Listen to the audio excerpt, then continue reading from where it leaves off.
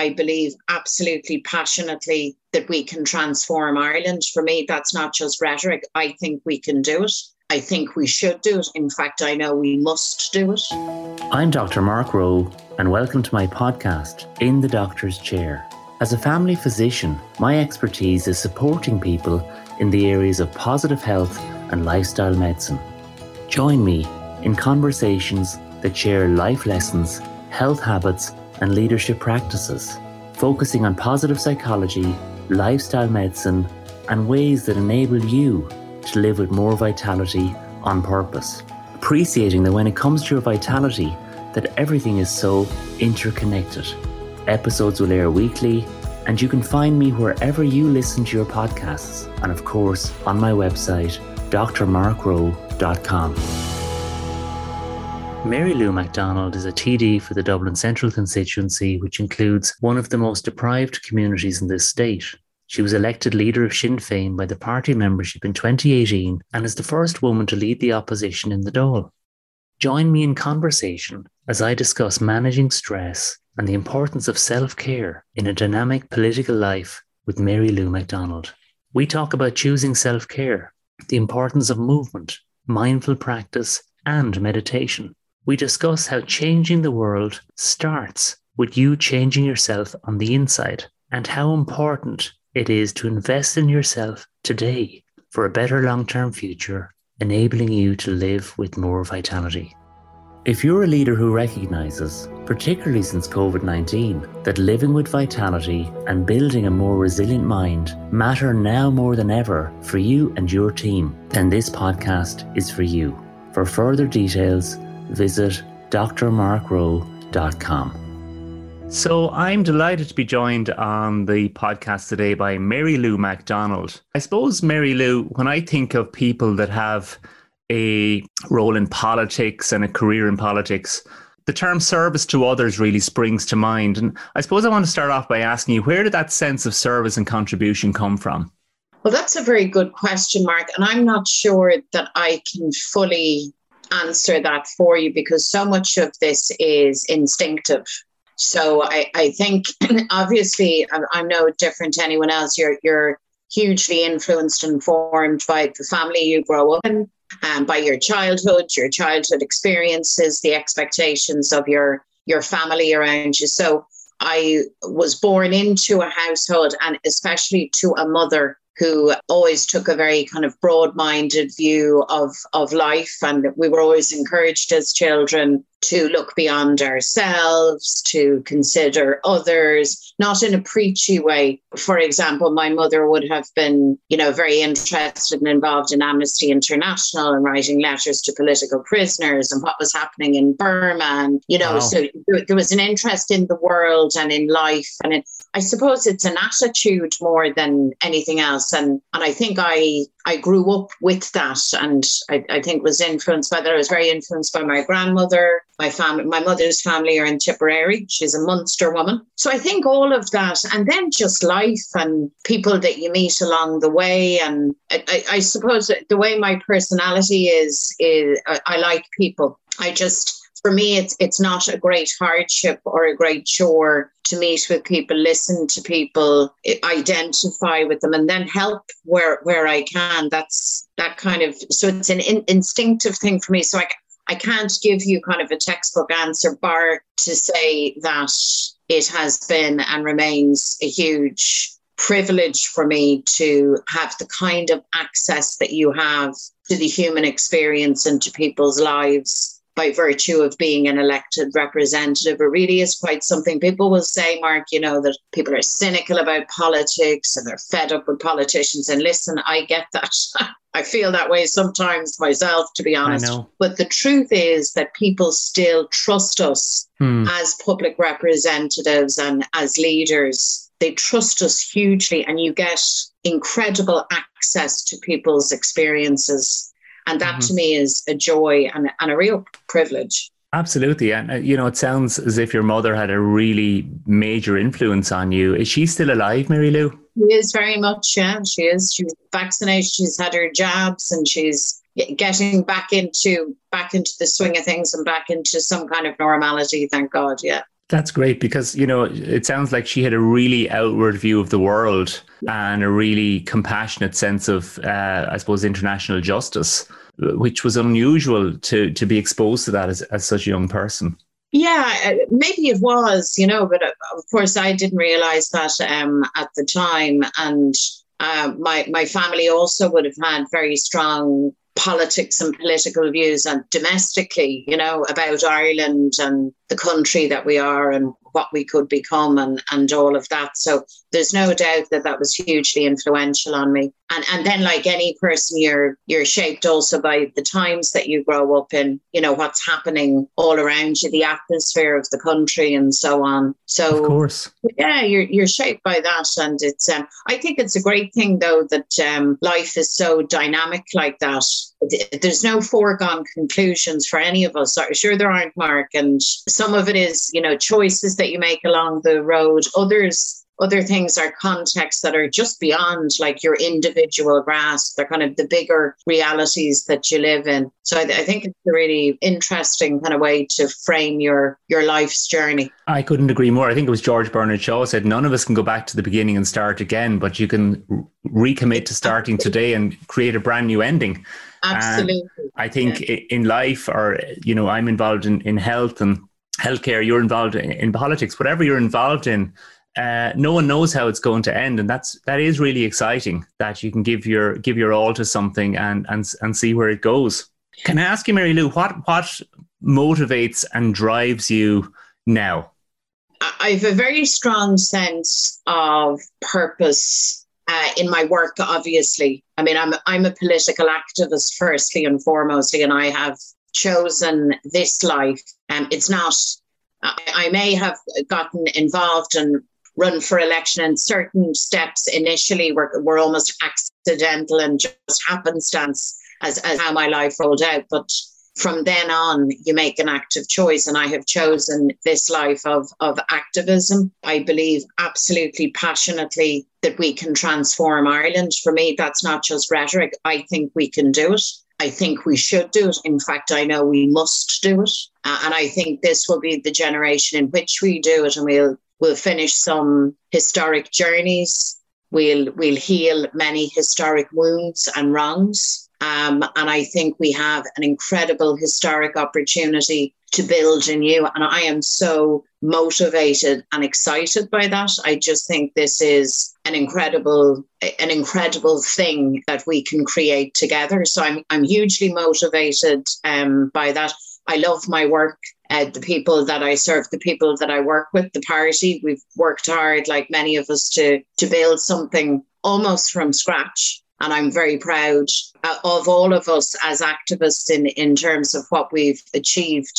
But I'm also very conscious of what we've left to do. So that's a huge driver for me. I get up every morning and I survey the scene and say, right, so what are we doing today, Mary Lou? How are we making a difference today? And then in my own personal life, like I've two children. My daughter turned 18. So I now have an adult daughter, and I have a son, and I have my wider family, and I'm hugely motivated by that as well. Obviously, like every parent, you want your kids to do well and to be safe and to be happy. And what age is your son? He's 15. 15. So you're a parent of two teenagers. So I mean that is challenging. I've got teenagers as well. I mean, that's challenging for everybody. What would you say about the challenges of raising teenagers in Ireland in 2021? Well, you're caught. I mean, the most recent challenge of COVID, I think, has just been really, really hard. I mean, it's been hard on everyone, don't get me wrong, and people particularly who have been bereaved or people who got very, very sick, gosh. And it's been hard on our older citizens. I mean, I was just referring to my own mother, and it's been a struggle for her. But it has been really, really hard for younger people. I mean, it's not natural for teenagers to be so confined and to be robbed of the natural thing to kind of push back against their parents and to kind of strike out on their own and find the new frontiers. So it's all been very limiting. So we have found as a family that quite challenging. I think we've managed it as best we can, but it's been challenging.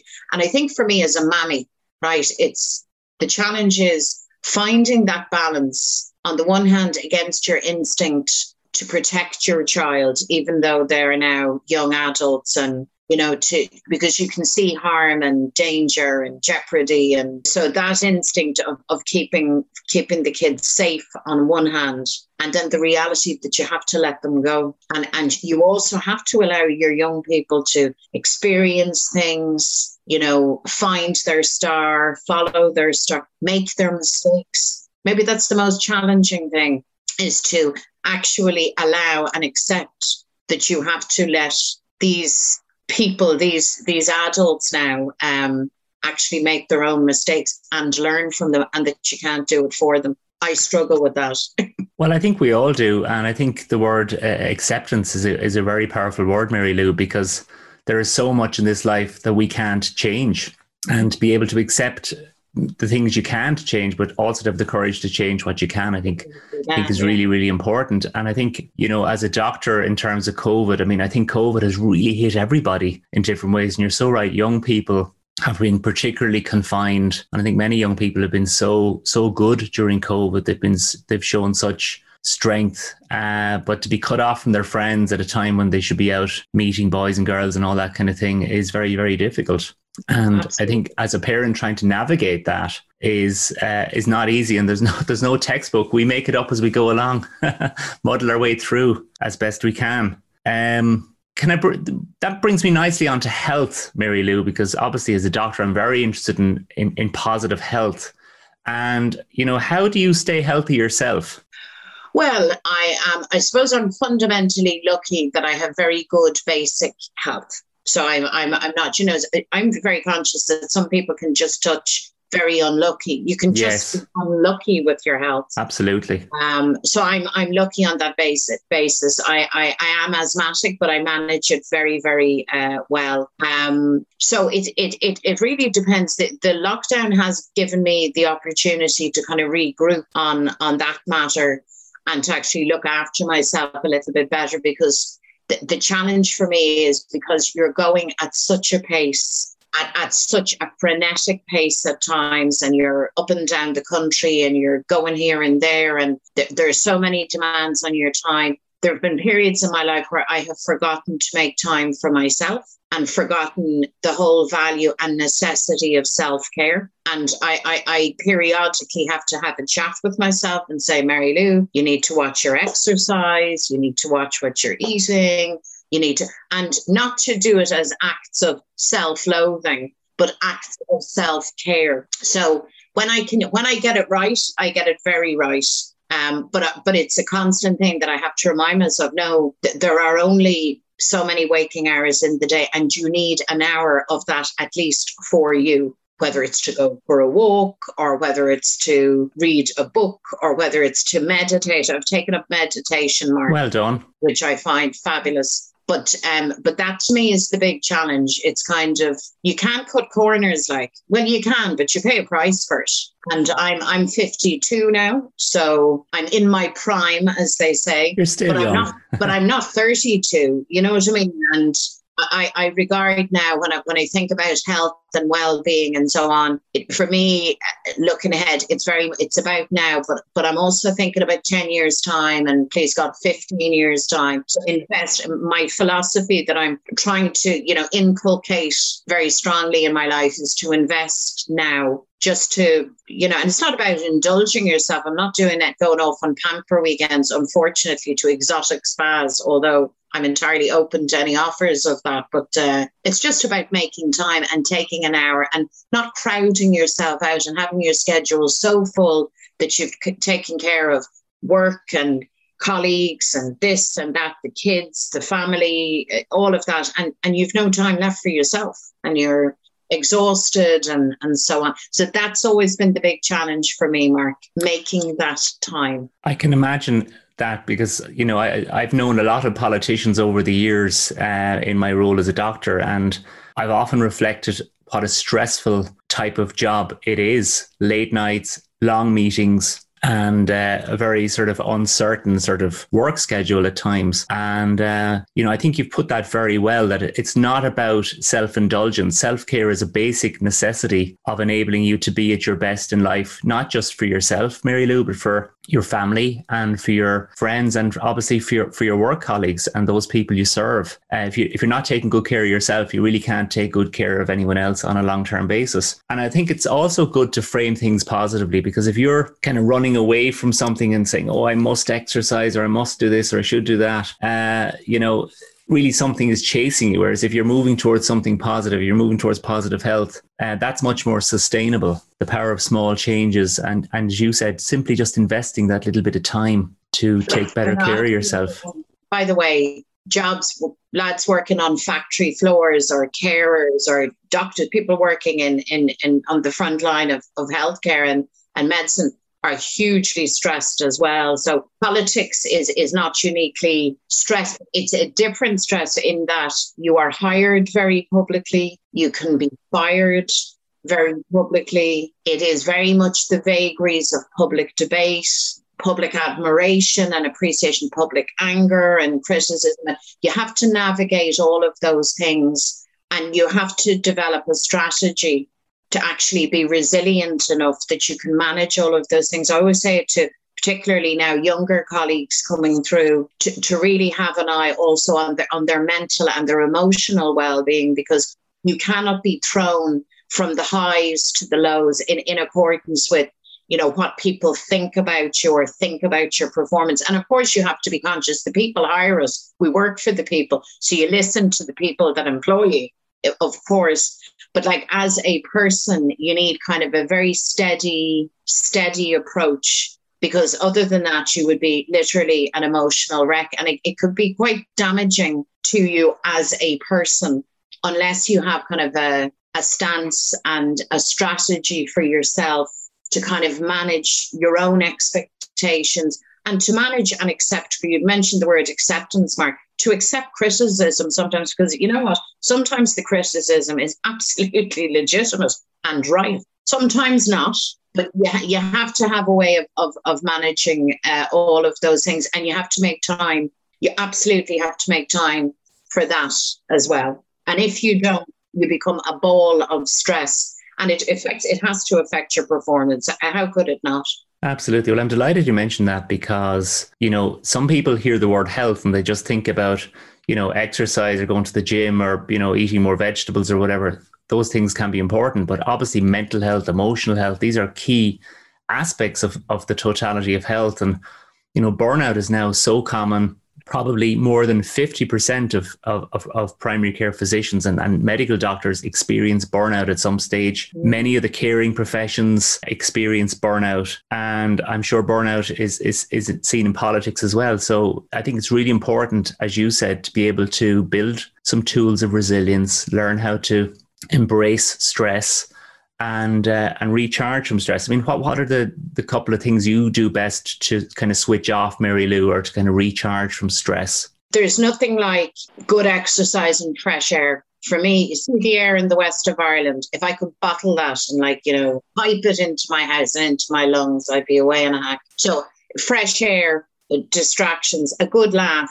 I mean, I'm a very simple person. I love an open fire. I love good company. I like good crack, good stories, and, watch a funny movie. I always say to my son in particular, find me something mindless and funny. Now, sometimes his idea of mindless and funny is not exactly my idea of mindless and funny, but however. So small things like that. And I mentioned to you earlier that I've taken up meditation. So I find this really, really a revelation for me, if I'm to be honest, Mark, that with such a simple technique, I've opted for transcendental meditation, which, as you know, is just a technique. It's not a belief system or any of that. Anybody can practice it. But I have to say, I find it tremendous for centering and for stopping the noisy part of my head, which can be really noisy at times, to calm that down and just to center myself and to rest my head, because sometimes that's what you need. I find if you get very stressed or very angry about something, it's almost like you replay a tape over again and again and again, and your angst grows. And what you actually need is a wee time out.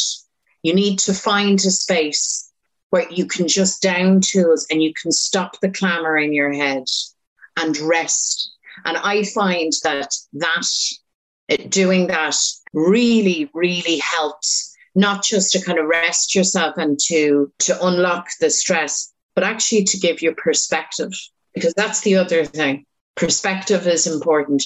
Making mountains out of molehills is something that many of us, myself included at times, we have down to a fine art, you know?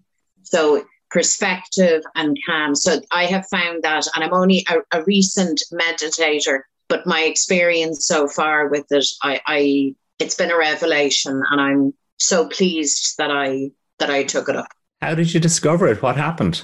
Well, would you believe it was recommended to me by my former party leader, Mr. Gerry Adams. Really? Actually, yeah, he said to me, he always gives me advice and tips. Gerry's like that. He's very supportive to people, and he knows himself, you know, having himself lived a very hectic and stress-filled life at times, and having come through it healthy. So he recommended it to me, and I thought about it. I wasn't that keen initially. You know, Gerry hugs trees and stuff. I was like, that's his. He's more hippy dippy. No offense, Gerry, but than I would be. But so I thought about it, and then I said, well, why not? And I went, and I have a wonderful teacher, a lovely woman from County Down, and she brought me through the technique and so on. And I have to say, I'm a convert to it now. I've experienced at first hand the huge value of it. So I couldn't recommend it highly enough. So if I was giving any tip via your podcast, I would say to people, even people like me who are saying meditation, like, no, I don't think so. Yes, try it. And it might just be for you. Yeah, I think you've really articulated the benefits so well. I mean, I've been recommending meditation for years. I think the word meditation, it has so much baggage associated with it as a word, cultural baggage and images of people hugging trees in the Himalayas and all sorts of things. And people think, well, I'm too busy, or I can't. Exactly. Yeah. I can't quieten my merry-go-mind of all these anxious negative thoughts that are just rolling over and over again. And but as you said, just committing to do it without judgment, and literally slow down your breathing and experience the sense of calm, presence. And it really does broaden your perspective, as you said. It really does change your worldview. And you see, so many people are really living in that really uber stressed state where, you know, there's just so much noise and distraction. And as you said, people are worrying about things and making mountains out of those molehills. And what that does is it narrows your view, and you can't really see all the options that are there. You can't see all the opportunities. So I'm really delighted to hear you've taken up meditation. I believe meditation and mindful practices are for everybody. I'd love to figure out ways to really bring them into every classroom, bring them into every home that wants to have it. You know, I'm not saying you should do it. I'm saying let the benefits speak for themselves. It's such a simple, cheap, free really thing, just the cost of your time that can have such amazing benefits. Yeah, you don't need equipment. You don't need. All you need is yourself and a moment, and preferably somewhere quiet, and just to carve out the time. No, I agree with you. I think it's the benefits of it for me so far have been just really, really huge, and it's been a very fulfilling thing. And it's not something I had anticipated. It's not something you know, that I would have gone out and actively sought myself. But I have to say that it really, you know, I could work 60, 70-hour weeks, more sometimes, but like every week, and you're at it. And I mean, I've been working at that pitch and that pace for 2 decades, maybe. You know, like there's never been a time when I haven't been busy like that. And that's okay. And busy is good. Don't get me wrong. I like being busy. I like being active and engaged and all of that. And I've a great life, and I love my life, and I love my work, and I'm not complaining for 1 second.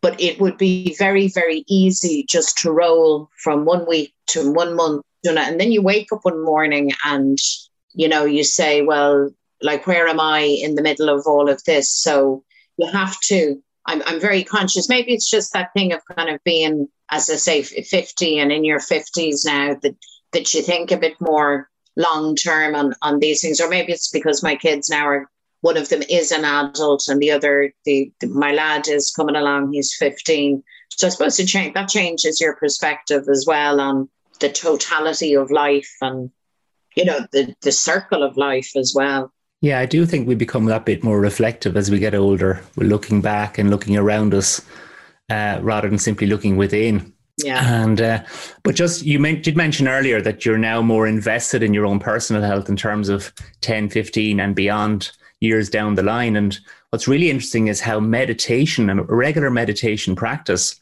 influences your telomeres. Telomeres are the little dog ears we all have at the end of our DNA. They're like the strands on the shoelaces, and they tend to shorten as we get older, Mary Lou, and that causes accelerated aging. But meditation can actually keep them strong and keep them longer. So there is evidence now from America that long-term meditators, in other words, meditating for at least 5 years before you're 60, so you've plenty of time, can significantly enhance your longevity, as well as enabling you to de-stress, reducing your risk of heart disease, reducing your risk of chronic inflammation, really ticking all the good boxes for very little time. It's great news. Yeah, it's fantastic. That's great. Can I just ask you about leadership, Mary Lou? Because obviously, I mean, you're a leader in your own life, in the political sphere.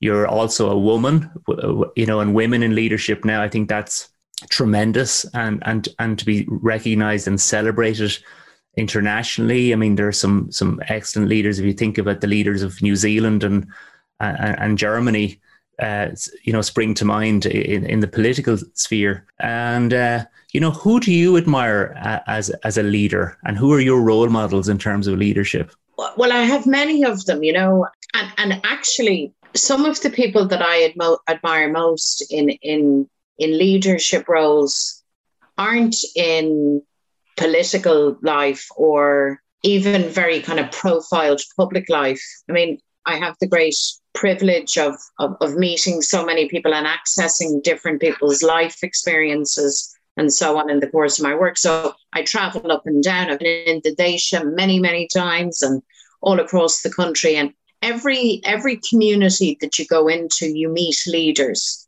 every single one of them. And very, very often, time out of numbers, bang in the middle of everything. And at the heart of the action are women, local women, in the settled community, the traveling community, new communities, younger women, older, all varieties, pursuing environmental projects or pursuing health services, as in the case in Waterford. I know you've been, you know, you've such active community drive around all of that. And those are people who really impact in the first instance and in the most direct way on people's lives, because leadership is not like a highfalutin thing, you know, people at the very top, you know, the people on the television, the people in high office, of course, are leaders, but actual real life leadership starts bang in deep into the grassroots of our communities. And that's the place where the most radical of change is made. It's the place where the most radical, sustained changes happen. So for me, I couldn't name or list all of those people who I admire and thank enormously for their incredible work. And they are too numerous, but they know who they are in each community. And I always feel very privileged to meet with them and to hear what they're at. And the ingenuity of people, Mark.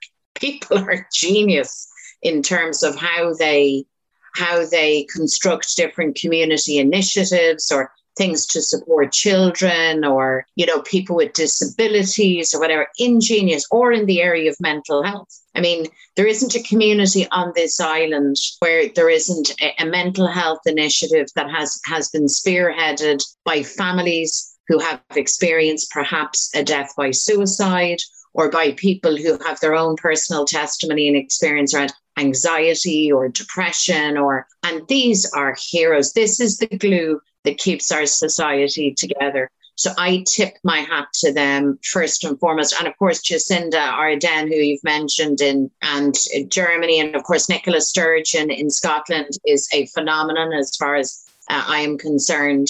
And we've very many strong women in political life here on our own island. So and I salute all of them. But firstly and foremostly, for me, the most powerful agents of leadership are those people in communities. They do it every day, and they do it directly on the front line. They're brilliant people. Yeah, and I couldn't agree more with you. And just in the community I work in Waterford, we have what's called a Frank Leahy Run, and Frank Leahy Run and Walk. It's every January. It's like 5K around the parish where our practice is based. And it's really community mobilization. It's encouraging people after Christmas to get out and walk, maybe get out and run. Yeah. And it's really, action speaking louder than words. And it's really redefining that idea of health, getting it out of the medical consultation and getting it out into the community where people can come together and support and encourage each other. Brilliant. So yeah. So I think it's a really cool idea. But it's that kind of thing, because that's ultimately, when you kind of assess your life and what it's composed of, the greater part and perhaps the greatest part of our lives are the small routine things that are the backbone of like how we live each day and who we meet and who we interact with and how we feel having met the neighbour or the person working in the community centre or in the local shop. These are the things in real terms that actually are the fabric of your life, because you can have the higher order or higher line kind of ambition. So you obviously studied medicine and you went to university, and that was a great achievement, I'm sure, Mark, in your life. And that was great. And that's part of your narrative. But actually, the day-to-day thing of who you meet and who you touch and who you impact, that's actually your life, isn't it? That's how I feel anyway because in my work, you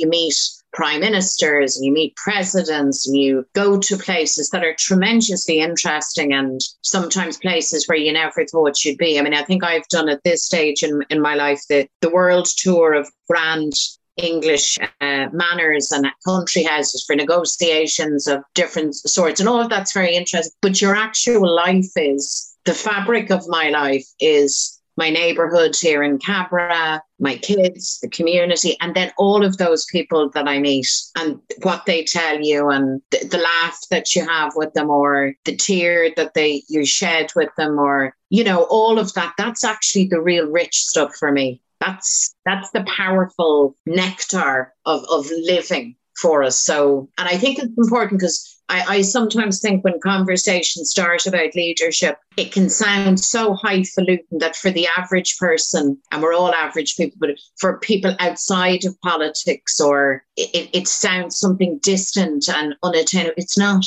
Everybody leads, and some people go like beyond the extra mile and are just heroes, I couldn't agree more. I think, actions always speak louder than words, and life is in the moment to moment experience. I mean, we're sharing this podcast discussion right now, but today is the only day we have. And the future isn't guaranteed to any of us. The past is really much research and development, as I like to say. You can learn from it, but you can't take it with you.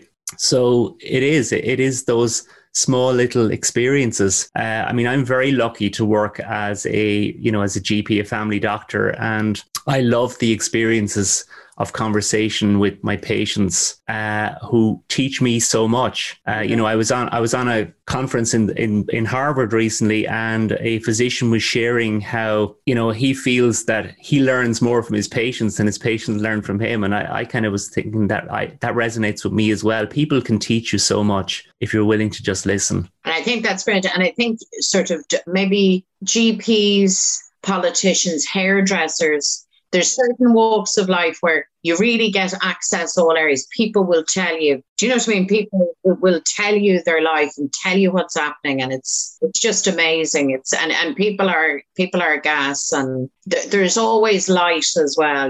As bad as things can get and as tough as things have been, say, over the last year and more for people, there is always light, and there is always somebody there with a story or an advice or a distraction to help another person just through an hour or a day or a week, and to kind of get yourself back on track. There's great solidarity as well. You know what I mean?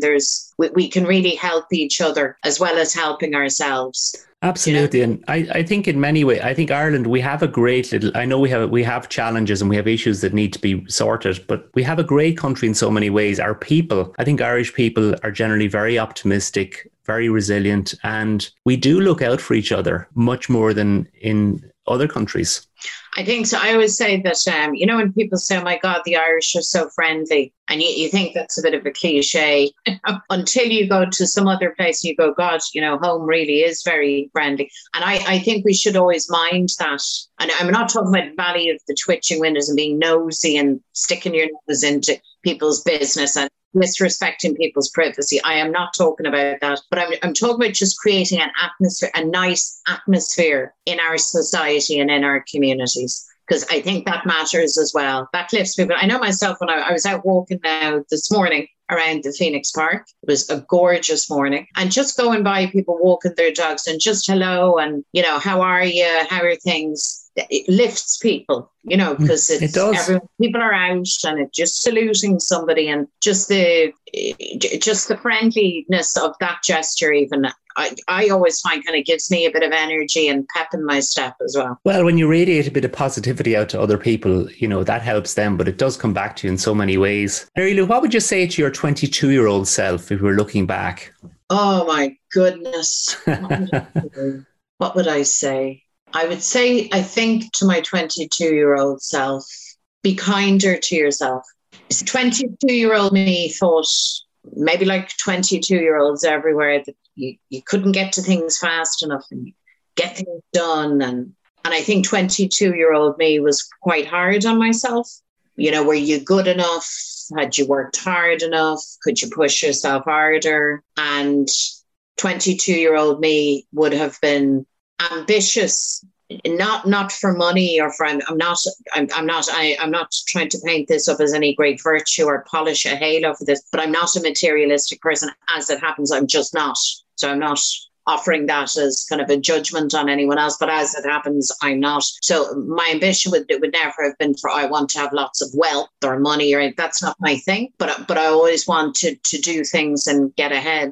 I think the wisdom of age has taught me that all of that is natural and good, and the adrenaline and the drive is good, but you have to be kind to yourself as well. Mm-hmm. I think you're right. I think kindness is such an important character strength, and it's such an important habit to build, to not just be kind to others, of course, but to be kind to yourself, to be self-compassionate, to give yourself a break, to understand nothing is perfect, and you aren't either, or me or anyone else. And you don't have to be. And you don't have to be. Good enough is good enough. And, to build those habits, as you said, the mindful practice with meditation, getting out and walking, as you said, in nature, bottling that West of Ireland air, really valuing yourself as a living, breathing human being. I think that's so, so important. I mean, Aristotle was one of these great philosophers, Mary Lou, and he spoke about thinking, talking and walking, that actually getting out and walking, it's not just a great way to exercise and move, but it's actually a great way to think and process things as well.